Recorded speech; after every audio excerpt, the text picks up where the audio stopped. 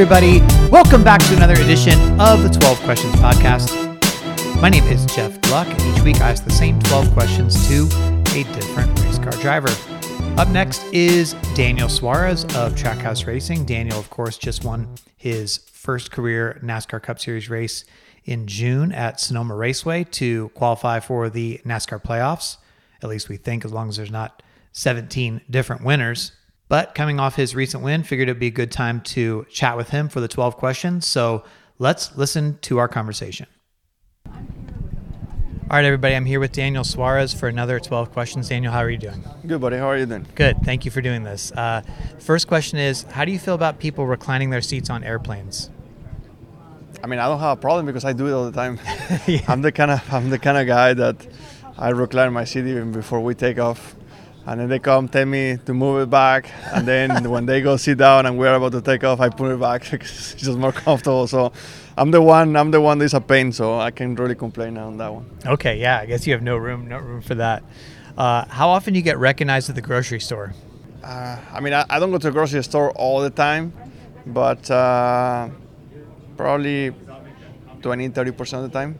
Oh, okay, decent amount. Yeah. If I go to the grocery store 4 times a month, probably once. Okay. Well, you guys are always cooking good food, it seems like. I mean, Julia is. Yeah. I'm not a great cooker. You're eating the food, I guess. I'm eating the food. Yeah. But yeah, she's the one that is cooking the great stuff. Okay, yeah, she looks like quite a chef. On a scale of 1 to 10, how good are you at replying to text messages in a timely manner? In the timely manner, like how quickly? Yeah. I would say a 9. Oh, you get back to people right away. Yeah. Nice. I'm pretty. I like to do it. I mean, I never wait days. I try to do it as quick as I can, unless I'm not really busy doing stuff. But for the most part, it's the same day. How do you do that? A lot of guys say, "Oh, I can't do it. I'm terrible at it," but I guess they're not as polite as you. For me, it's kind of like a little bit of a respect, unless it's something that doesn't require a response. Mm-hmm. You know, I'm big into emojis, so sometimes I just do thumbs up. Okay, yeah, emojis are helpful. Yeah, they're very helpful. But when it requires a response, I do it fairly quickly. Okay. What is the best way to get out of a conversation with someone who won't stop talking? For me, I just say I don't speak English. And I just move on. I know hablo español. And then I get the freak out of there. That's great. But I don't know, man. It can be awkward. Those awkward moments, I struggle. I struggle with those moments. Because for me, it's very difficult to fake myself, my face. Like if I'm not liking something, I'm not comfortable doing something, you can see it. You will be able to tell. You wear it, your expression. You're not a good liar. I cannot fake it. No, I'm not a good liar. I tell you things the way they are. If you could only pick one form of social media to use and drop all of the rest, which would it be? I would say Instagram. I enjoy Instagram. Yeah, you like the pictures and stuff. I like the pictures, and I like to, I mess on my stuff a good amount, but I like to see car stuff. I use a lot of the hashtag stuff to look for stuff that I am passionate about. So yeah, it's fun. Okay. What advice would you give someone who is having a hard time getting over a mistake they've made? Well, I believe that mistakes are extremely, extremely necessary to be able to be successful in whatever that is that you want to do. Is that racing, soccer, volleyball, whatever that may be, you're gonna make mistakes throughout the way, and don't see that as something bad. You see that as part of the process. I don't believe anyone out there has been perfect from the outgoing. It takes failure and mistakes to make greatness. So it's part of the process. Just trust the process. Okay. So the next one's a wild card question where I'm mixing it up for each driver. You and Max Verstappen are dating sisters. I saw you at the F1 race. I was wondering, what's your relationship with Max been like? Or do you ever talk to him? Have you gotten to sit down and chat? Like what's that been like? Yeah, we actually got to know each other way more in the Miami race. And yeah, I mean, he's a great guy. Already, he's been very, very successful, and he's very smart especially for his age. He's extremely smart, very, very focused, very calm. Which I'm not surprised. I mean, he's been in Formula One already for 7 years or so, and he shows that. He shows that mature, smart, how calm he is.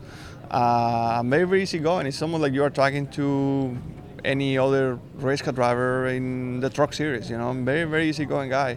I have a lot of respect for him. So were you able to talk about your different series and all that kind of stuff, and the differences, the similarities between NASCAR, F1, things like that? Yeah, we talk actually quite a bit about that, and believe it or not, he even before he knew about me, he follows NASCAR. He enjoys that. He thinks it's pretty crazy, and it's a lot of fun to watch. So yeah, he enjoys that. Already now he follows a little bit more, paying a little more attention to N99. And yeah, it's fun. It's already fun that he's doing everything that he's doing in Formula One, being very, very successful. I'm doing my thing here in NASCAR, and once in a while, maybe in the off-season and stuff, maybe we can get together and have a little fun out of racing. Yeah, that's cool. If someone blatantly wrecked you to win a race, would you interrupt their celebration? No, I wouldn't.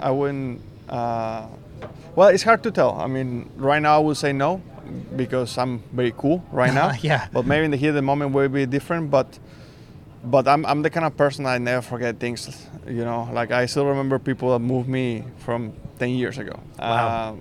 I have very bad memory, but when it comes to racing, I remember everything. So I feel like most of the time people race you the way that you race them. If somebody moves me for the win, in what I think is a dirty move, they're gonna have a few coming. Okay, I love that. What movie do you think you've seen the most times over the last year? I watched actually Fast and Furious last week a couple times just because it was on TV when we were in Nashville, I think it was. So maybe one of the Fast and Furious. It's funny, you're not the first person to say that this year because it seems like they're always on TV. They're always on TV. Yeah. I think it was I can't remember which channel it was, but it was on TV on Friday, and then I was watching the same channel the next day, and it was on TV again, and I watched it again. Yeah, that's great. When you think about NASCAR 5 years from now, what are you the most optimistic about, and what worries you the most? Honestly, there is no one thing that worries me the most. I feel like NASCAR is going in an amazing direction. I feel like if you look to NASCAR right now and you see NASCAR where it was probably 3 or 4 years ago, I feel like we're definitely moving in the right direction. One of the things that excite me the most is honestly having an opportunity to maybe go international. I feel that it will be like a dream to me to race in my country and maybe in Canada. These are two amazing countries that we have next door. I think that would be very, very special. I have never raced already in this level in front of all my people. I would say the closest it gets is California or Texas or places like this, but never in front of all the people that saw me, grow in the NASCAR Mexico Series and stuff like that. So that would be amazing, to go international. Yeah, I can't even imagine how good the atmosphere would be. It would just be electric. It would be amazing. I can't wait. Yeah. So a magic genie appears and offers you the chance to go back to the beginning of your racing career and start all over. But the catch is that you get to retain all of the knowledge and experience you have now. So do you accept this offer to go back, or do you just stay where you are? I will go back, man, because, I don't come from a racing family. And I felt that I have learned, I would say, 80% of the stuff I know by my own, just by making mistakes and grinding and understanding by myself. My father, he's not a race car driver. He has a restoration shop, so he has taught me a lot. But when it comes to racing, it's hard for him to teach me a lot because he doesn't know much. Mm-hmm. So, I felt that I said this to Julia all the time, that if one day, we have a kid and it happens that he or she is interested in racing, it will be very, very cool for me to try to to tell him or her all the experiences I have had in my life, because many of these experiences I have had to learn them the hard way. And yeah, I mean, I feel like if I can go only not too far, if I can only go 5 years back with the experience I have today, it will be way different. Yeah, no, that'd be very interesting.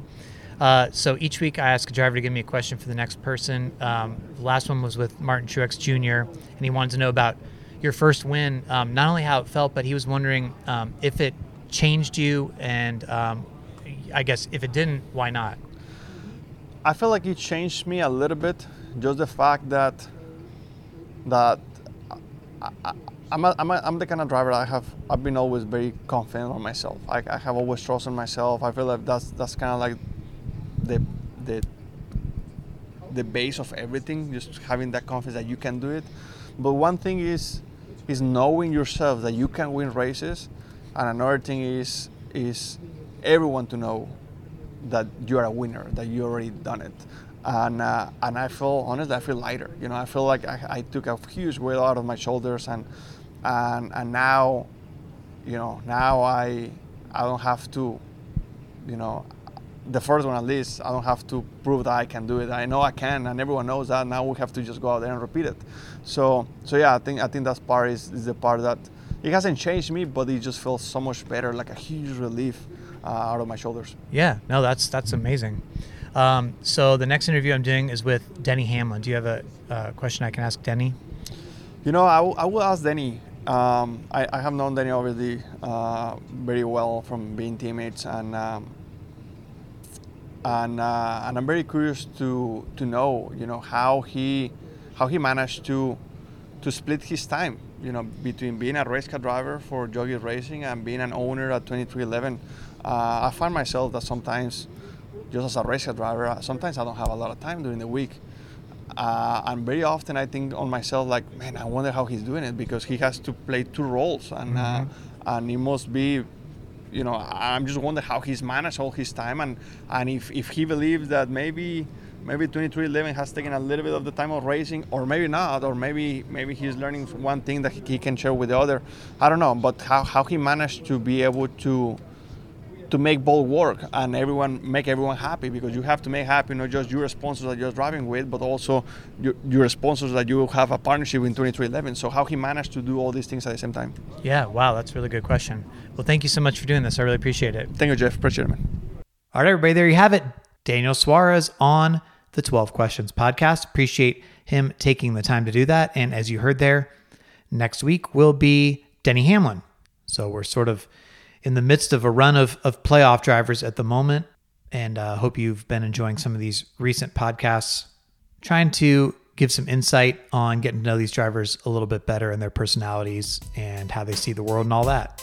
Anyway, appreciate you so much for listening as always, and I will talk to you next time on the 12 Questions podcast.